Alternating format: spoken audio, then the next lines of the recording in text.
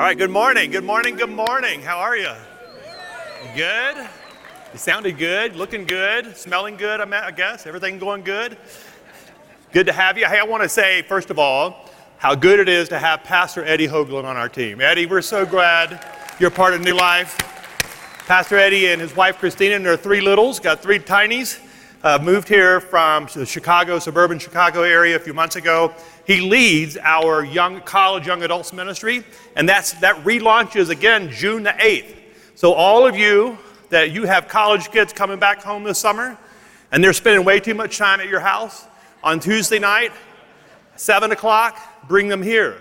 Tell them to drive here. They're old enough to drive themselves. If you're a college and 20-something, and you're looking to be discipled and built into community, you want to be a part of a group of young people who have unapologetically decided to follow Jesus. That's what this group's about. And it's a lot of fun. So Tuesday night, starting June the 8th, Pastor Eddie, we're so glad you're here. Welcome again. Also, yes, one more round of applause for Pastor Eddie. Look on your seat right now, and you see the little placard here with purple and pink and orange on the back. On June the 12th, on Saturday, June the 12th, we have the EXO Marriage Conference will be here.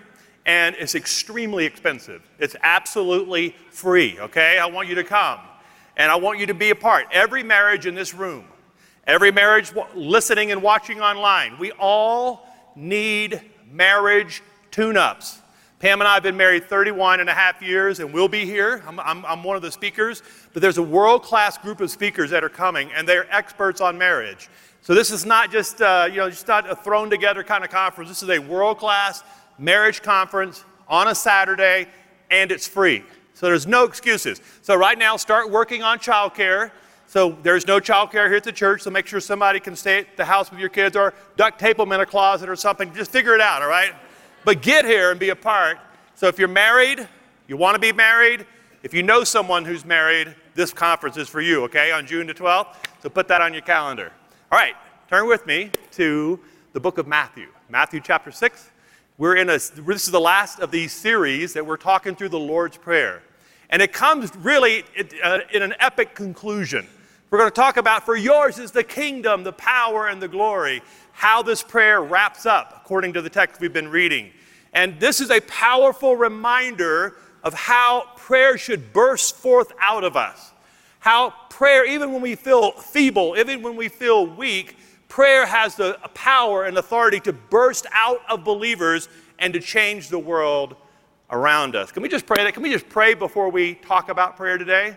Let's just pray. Let's ask these words to speak to us today. Father, we are grateful for the continuously articulate scriptures. We thank you that the Word of God is inspired and breathed upon by the Holy Spirit, written by man, but inspired by the Holy Spirit. And on this Pentecost Sunday, Lord, we need the work of the Spirit to understand these words. Lord, we are not trying to discern these words in our own strength, but we ask now for the help of the Holy Spirit, the guide of the Holy Spirit, the eyes of the Holy Spirit, the ears of the Holy Spirit as we tackle this text. So Lord, do something in us. Shape us, form us, challenge us, change us in every way possible. And if you want all that, say amen. Amen? All right, let's read this. Matthew chapter 6. This then is how you should pray. Let's pray this out loud together. Our Father in heaven, hallowed be your name. Your kingdom come. Your will be done on earth as it is in heaven. Give us today our daily bread, and forgive us our debts as we also have forgiven our debtors. And lead us not into temptation, but deliver us from the evil one. Now say this really loud. This is the way my voice tends to rise when I get to this part, all right?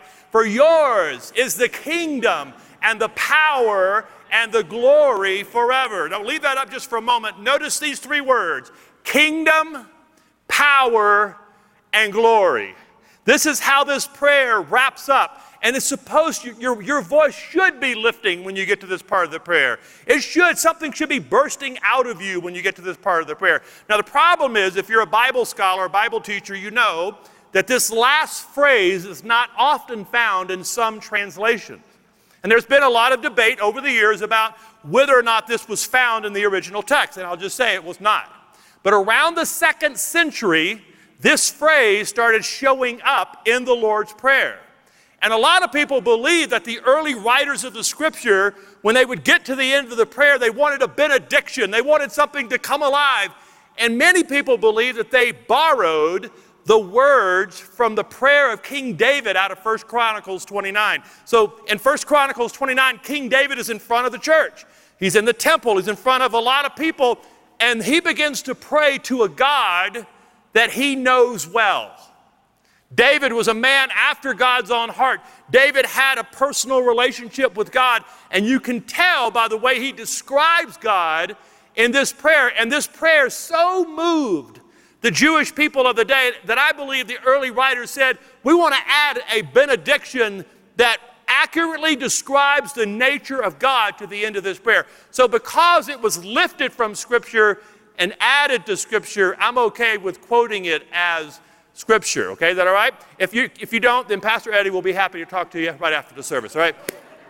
Let's read this prayer together. 1 Chronicles 29, it says, David praised the Lord in the presence of the whole assembly. Listen to how he prayed.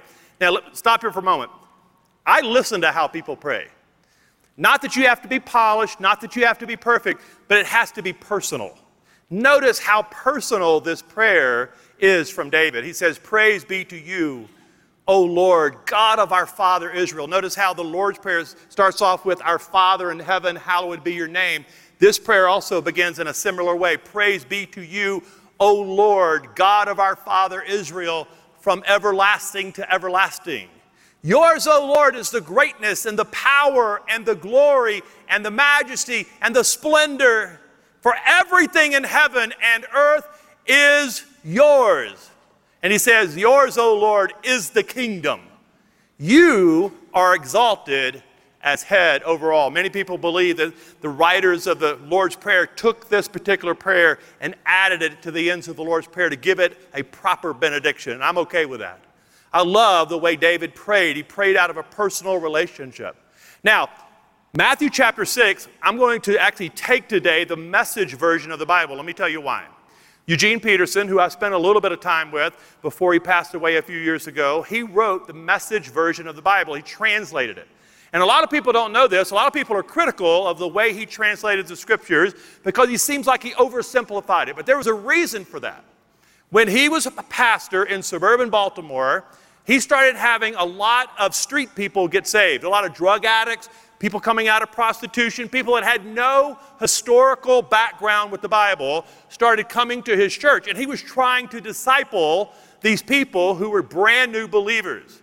And what he discovered was that a lot of the language in the King James, the New King James, some of those traditional texts, the language was tripping up these new believers. They couldn't understand it. It was not the language of the streets. It was not the language of their homes.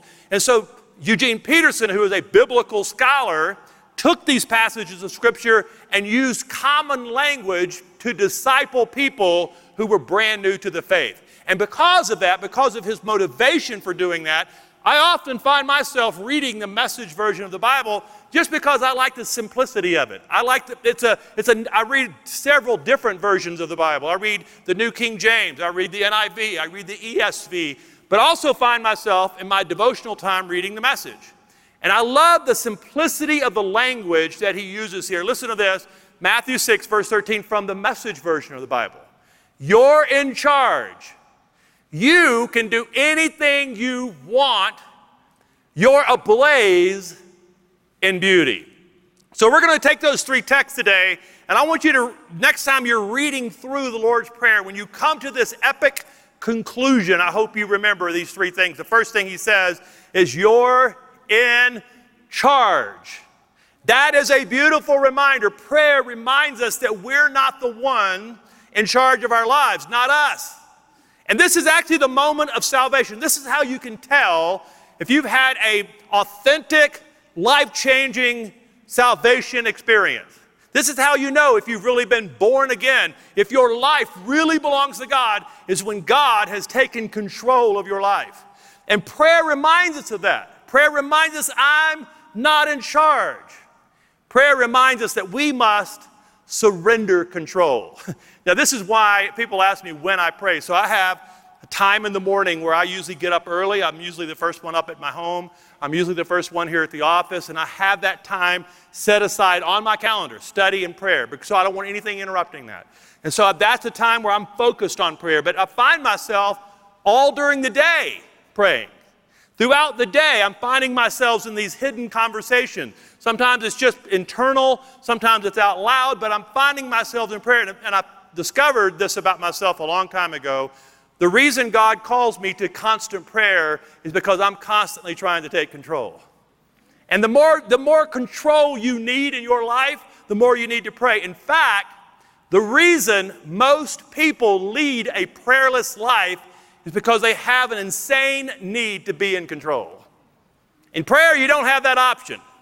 Prayer requires, prayer demands that you relinquish control. This week, Pam and I had this funny moment. I had a minor medical procedure this week that required someone to drive me home from the clinic. So Pam, who's been my 31 and a half years best friend, she volunteered, she's driving me, and we're on the freeway. It's rush hour. I'm in the passenger seat. Now, I don't know about you, but in that moment, all the guys in the room know this, there are times I need to be in control. It's not that Pam is she's a great driver. She's a super safe driver. It's just that I'm not in control. And so I'm actually doing pretty good. I'm not saying anything. But because she's been married to me for 31 and a half years, in the middle of changing lanes, and you can feel the tension, you can feel my muscles clench. My hands are literally squeezing plastic into dust. I'm just, Pam looks over at me and goes, I know this is hard for you. I know you need to be in control. Yes, take a deep breath. It was actually more traumatic than the actual medical thing that I went through. And see, this is common for us. We're always trying to negotiate with God. We're in a constant state of negotiation with God. And the early disciples were no better than us, if you want to feel better about yourself. The disciples also wondered why Jesus was not cooperating with their plan. Now you think about this. The day of Pentecost is the day Jesus ascended into heaven in front of them, ascension. And the Holy Spirit comes and later in Acts chapter 2, that's the day of Pentecost. But before the day of Pentecost came, Jesus ascends into heaven, right? And he promises that the Holy Spirit would come upon them. So you've got to know that Jesus is standing outside the city gates of Jerusalem, and he's got a few minutes left in person with his disciples. Of all the things they could have asked, listen to what they asked. He says, this is Acts chapter 1. This is Ascension Sunday, which preceded Pentecost Sunday. He says, so when they met together, they asked him, Lord, when are you going to do the stuff that we want you to do? This is essentially what they're asking. Are you at this time going to restore the kingdom to Israel? In other words, are you going to give us back power? And he said to them, it is not for you to know the times or dates the Father has set by his own authority. Let me just pause here just for a moment, give you some pastoral insight. If you're spending time trying to decode the Bible, looking for times and dates, it truly is a waste of your time. It really is. And I'm just saying that. I love the fact that you're studying Scripture. I love the fact that you love the end times. I love the end times. I love studying it. But I don't spend my time trying to decode times and dates. Jesus said, I don't even know the time or the date. So if Jesus doesn't know, the person you're listening to on the podcast doesn't know. He doesn't know. I'm just telling you, stop sending them money, stop buying the books. I'm just telling you, if Jesus doesn't know, they don't know. I don't care how many charts they pull out. They don't know. Because he says, nobody knows the times or the dates. He says, but let me tell you what I do want you to have.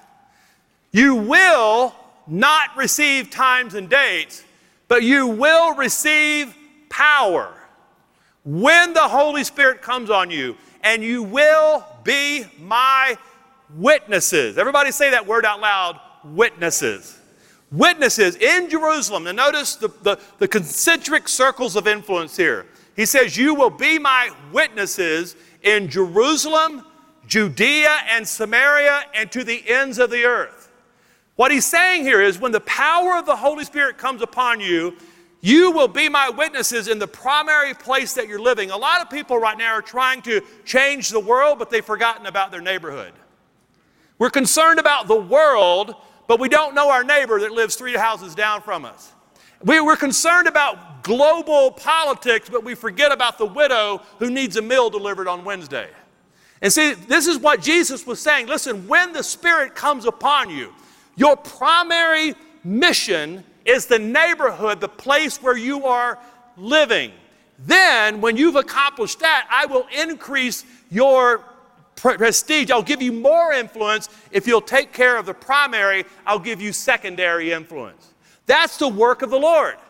He says, I want you to give up control and put me in charge. In other words, here's how we should pray. Father in heaven, we want you to establish the kingdom not for us, but would you establish the kingdom through us? Instead of asking him to establish the kingdom for our benefit, can we ask Jesus, Lord, would you establish the kingdom for your benefit through us? In other words, here's how you should pray. You're in charge, and I'm here to cooperate. If you want to be a person of the Spirit, if you want to be considered a person of the powerful Holy Spirit, this is the first way to start praying. Father, you're in charge. You're in charge. I'm here to cooperate with the work of the Spirit that's happening all over the earth right now. You're in charge. Help me to cooperate. All right, here's the second thing he says. He says, you're in charge. And if that is true, if he's in charge, then you can do anything you want. Now let's talk about this word because God is omnipotent. I don't know if you know that you've ever heard that word, but here's a great definition. If he can do anything he wants, that means that God is omnipotent, which means there's two parts of this definition that's important to know. He has the right to act, and he has the ability to act. Now that's important for you to distinguish between right and ability. And God's omnipotence actually gives him both powers. God has a right to intervene into our lives, and he has the ability to do it. So it's one thing to have the right to do it and have no power. It's one thing to have power to do it but not have the right to do it. So he's saying, I have the right to act and the ability to act. If you believe that, your prayer life will greatly expand. Your prayers will go from timid and weak to bold and powerful. There's something expands in your mind when you believe that God has the right to act and the ability to act. In other words, the revelation of his absolute power changes us when we pray. Now, let me just give you an example. When I was a kid, I grew up in a very poor area of northwest Louisiana, just south of Shreveport on the Sabine River in a little town called Logansport. And when I grew up, I thought there were 3 flavors of ice cream. Do you know what 3 flavors? Vanilla, chocolate, and strawberry. There were the only 3 options. And sometimes when my dad made a little extra money, he would bring this big giant tub home. How many of you remember this? And you opened up the plastic lid, and there under the lid were all 3 flavors in one tub. And it had a really fancy name, because I thought we were uptown when we brought this home. It was called Neapolitan. How many of you know that there's a Neapolitan flavor? All 3. Now, a little quiz here. When you opened up the lid of Neapolitan ice cream, which flavor did you eat first?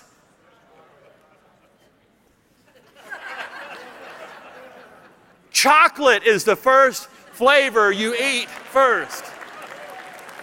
If you said strawberry, I cannot be your friend. I love you. I will be your pastor. I will pray for your salvation. But if you eat strawberry first, there's something inherently wrong. Strawberry's always the last. Every good person knows this. Chocolate, then vanilla, and then maybe a scoop of the strawberry. So as a kid, that was as far as my ice cream universe expanded. I could not get any further than Neapolitan. Then we moved from a little town of about 1,000 people, less than 1,000 people, and we moved my 3rd grade year to a town called Nacogdoches, Texas, in East Texas. My dad got a job there, and this is a town of 30,000 people. So it was like moving to the big city. I remember we went to an Assemblies of God church, and across the street in 1978, they opened up a chain called Baskin and Robbins. And on the sign, it said 31 flavors. I could not believe my ice cream universe expanded by 1,000%, 10 times more. I remember going in, you can do this, there's one across the street here, and I went over there just recently. You know, they still have the same pink plastic sample spoons.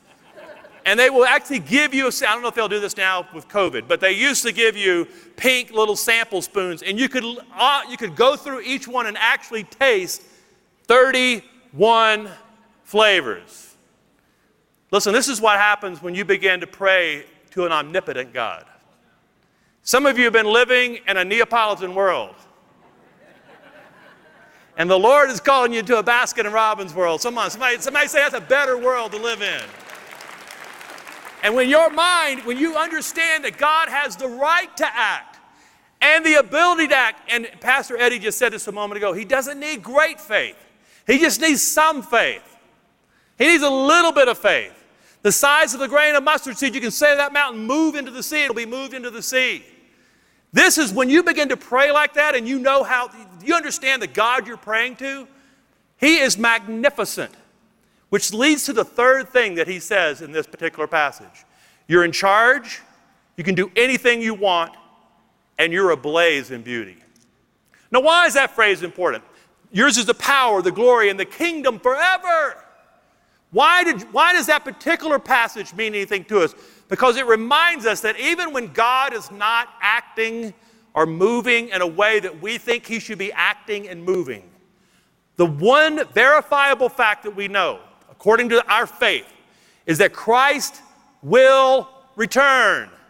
And when He returns, we know of several things that are absolute truths. Every knee will bow, every tongue will confess, everyone will know that Jesus is Lord of all. We know that. And every injustice, everything that's broken on the earth will be fully restored. And this is what Jesus said to His disciples. Go to Luke 21 with me. Listen to this. Verse 25, Jesus is about to ascend. He's about to leave them. And He's already promised them the Holy Spirit. He's told them about the day of Pentecost. He says, there will be signs in the sun, moon, and stars. On the earth, nations will be in anguish and perplexity at the roaring and tossing of the sea. And listen to verse 26. This is happening right now, right in front of us. Men will faint from terror, apprehensive of what's coming on the world. Now, I'm 54 years old, so some of you that might be older than me might remember a time that's more fearful than this, but in my lifetime, I've never seen fear control human behavior the way fear is controlling human behavior right now. And the reason is, you know what causes fear? Fear and anger are close cousins. When you're afraid of something, you'll get mad at it. When something causes you to be angry, you'll be afraid of it. They work in tandem to control our emotions. This is why you need to be really careful about media that you're absorbing. If they're playing on your fears, if they're playing on your anger, you need to stop absorbing that kind of stuff. Look for facts, look for truth, but do not allow fear and anger to constantly bombard your media streams. It's not from God, and it'll do something to you that's not good. Listen, because men will faint from terror, apprehensive of what's coming on the world, for the heavenly bodies will be shaken. So Jesus paints a picture that's pretty alarming. Sea and water and fire, things are, according to that, we have every reason to be afraid. Here's what Jesus said. At that time, in the middle of all of that, when you see those things happening, the Son of Man coming in a cloud with power and great glory. Ablaze in beauty, in other words. And when these things begin to take place, stand up and lift your heads. This is not a time to be angry or fearful. This is not a time to shrink back. This is a time for the body of Christ to worship their way through this, to lift our hands, to lift our voices, to be clear-eyed and alert, sober-minded and alert. Stand up and lift up your heads because your redemption is drawing near. New Life Church, Christ will return. in glory to judge the living and the dead, and his kingdom will have no end. That's why we confess that as a part of the Nicene Creed. That's why this particular part of the benediction is important when praying through the Lord's Prayer. His kingdom will come. His will be done on earth as it is in heaven, and it will have no end. Let me remind you something about the return of Christ. The return of Christ is not a rescue mission. It's a coronation ceremony for a king. This is why we lift our hands. This is not some kind of rescue mission.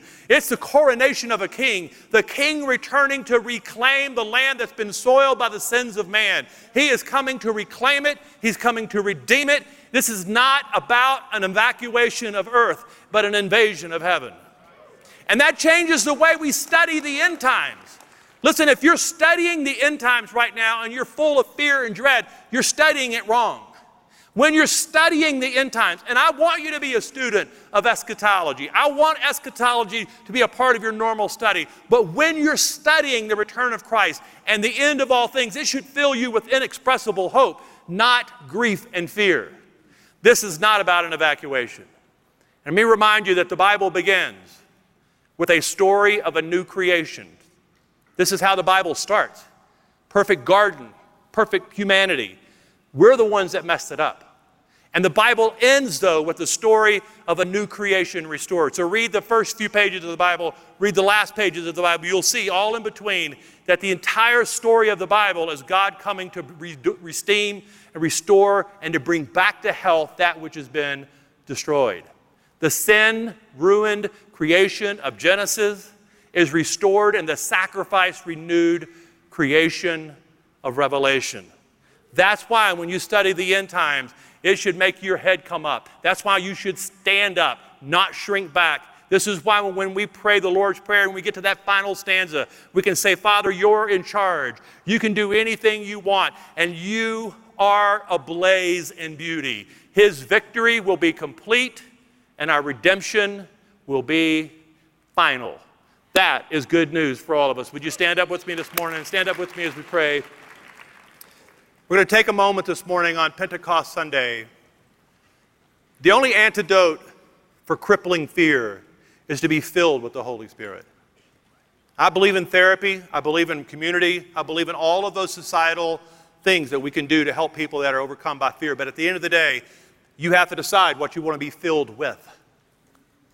And it's a long process for people that are crippled by stifling fear. It's a long process, but I have watched this over and over again. If you're here today, maybe you've never prayed this prayer. Maybe you've never prayed to receive Christ as Savior. That's the first step. To pray with me, Father in heaven, I'm no longer in charge. That is the salvation prayer in its essence. I'm not in charge anymore. Father in heaven, I let Jesus now be in charge of my life. And I want to invite you to pray that this morning. If you've never prayed that prayer, maybe you're watching online. If you've never prayed, Father in heaven, I give control of my life to Jesus. I've tried to be God and I'm terrible at it. But you are the one who has chosen me, who found me, who can save me. But when you pray that prayer, the next prayer that you should pray every single day thereafter is, Father in heaven, fill me with the Holy Spirit. Every single day, continually fill me with the Holy Spirit. The person, the power, and the presence of the Holy Spirit is ours if we will ask. So on Pentecost Sunday, maybe you've never prayed that prayer. Would you just turn your hands toward heaven if that's you? You don't have to do this, but if you're like me and you're hungry, you're thirsty for more, I've turned my hands like this because it's a physical way of demonstrating the condition of my heart. And I just turned my hands like this, say, Father, this is what my heart looks like. Wanting more, needing more, hoping for more, receiving all that you've given me. So come, Holy Spirit. On Pentecost Sunday, would you sweep across our church? Just as you did in the upper room where you swept across the room and not one person left there unfilled and unchanged. Lord, I pray that every time we gather that we would not leave here unfilled and unchanged. That we would leave fully saturated by the work of the Spirit. So we invite you now to come. Come, Holy Spirit. Prepare our hearts to come to the table of the Lord. Remind us today of the sacrifice. Remind us today of your omnipotence. Remind us today that you're in charge. You can do anything you want, and you are ablaze in beauty. We're going to sing this song, and I want it to be more than just words on the screen. I want it to be an anthem. I want you to prophesy this. I want you to proclaim this. I want you to pray it out loud as we sing it. As we prepare to come to the table, Lord, in just a moment, Pastor Eddie will come and lead us. Let's sing this song together. Let's welcome the work of the Holy Spirit in our lives this morning.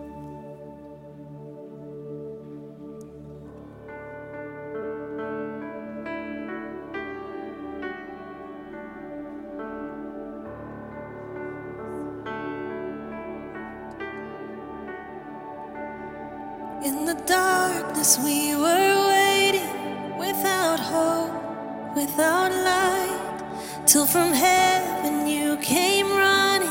There was mercy in your eyes, to fulfill the law and prophets. To a virgin came the word, from a throne of endless glory to a cradle in the dirt.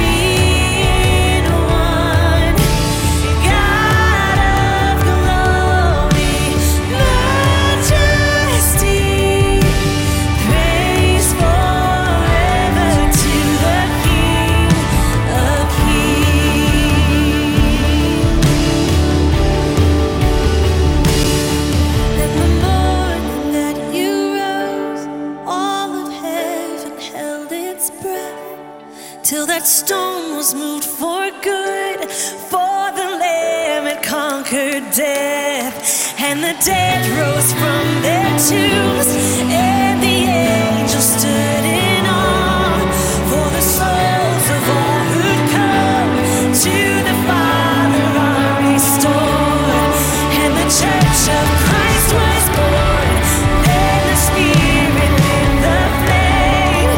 Now this gospel truth of old shall not kneel, it shall not fade.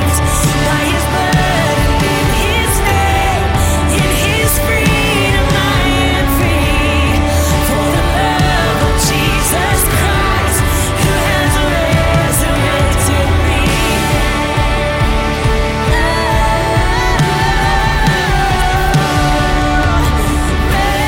the Father, praise the Son, praise the Spirit, three in one. God of glory, majesty,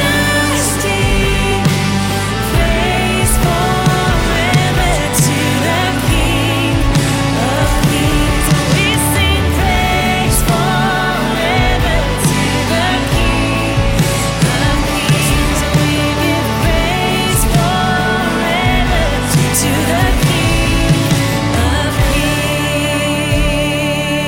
Amen. Amen. His is the kingdom and the power and the glory forever. It's His forever, and Jesus is coming back. That's good news.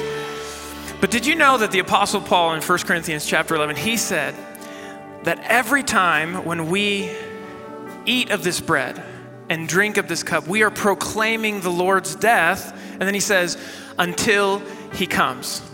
I love that from today until the day that Jesus does come back, we're going to proclaim the Lord's death by eating of the bread and drinking of the cup, because this is our reminder that when it seemed there was no way, Jesus made a way.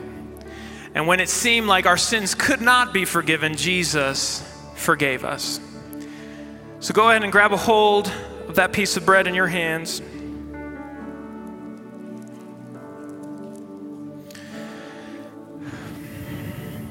On the night that Jesus was betrayed, he took the bread and he broke it and he said, "Take, eat. This is my body, which is given for you. Do this in remembrance of me." We eat together.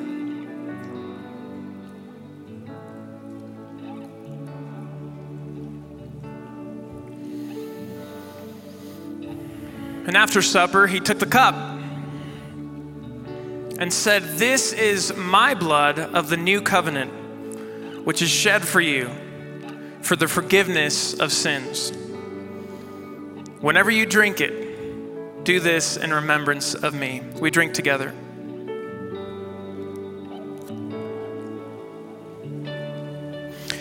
And scripture also tells us that before they went out from the upper room, there as Jesus instituted the Last Supper, it says that they sang a song. And so I don't think we're quite done yet. I think we should sing a little bit more before we leave. And here's my challenge to you. I want you to sing a response to what God has done here today. I want you to find whatever 10 out of 10 is for you, and let's bring that to the Lord. Why? Because Jesus Christ is worthy of your response here. Okay, so find whatever that is. If you normally don't sing, it's time to sing. If you normally don't lift your hands, just lift your hands and praise to God. Find a shout of praise to Him because He's worthy of this, okay? All right, let's sing. Come on.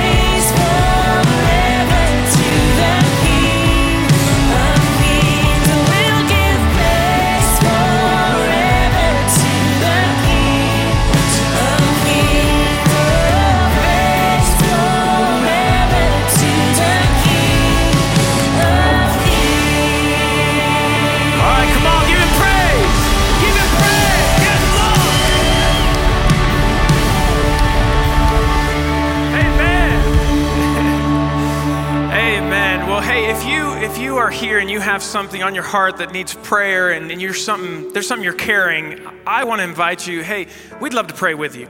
we don't want you to leave this place without that getting prayed over. So prayer team, you guys can go ahead and come forward now. And as we conclude the service, if there's anything you need prayer for, please just come forward. We would love to pray with you. And if you're a guest and, this is all still kind of new for you, we would love for you to exit. Through these doors, there's this area called Guest Central. And there you can meet someone, get any questions answered, anything. We would just love to connect with you. That's the purpose of that space. So please, before you head out, make sure you do that as well. And then we have section community parties. They're back. So section 11 and section 8 and 9, you guys, today's your day. It's your party day. So please stick around. We would love for you to just spend a few minutes building community. This is where our church becomes small because you get to spend and build relationships with people that you're sitting with in church. All right, well, before we head out, I just want to invite you to open your hands in front of you. Let me just pray for us as we leave today. May you go today knowing that greater is He who is in you than he who is in the world. And because the greater one is in you, who could ever come against you? May you go walking with the calm assurance, knowing that what God is doing is best. And go with the grace of our Lord Jesus Christ, both now and always. Amen and amen. We'll see you next week.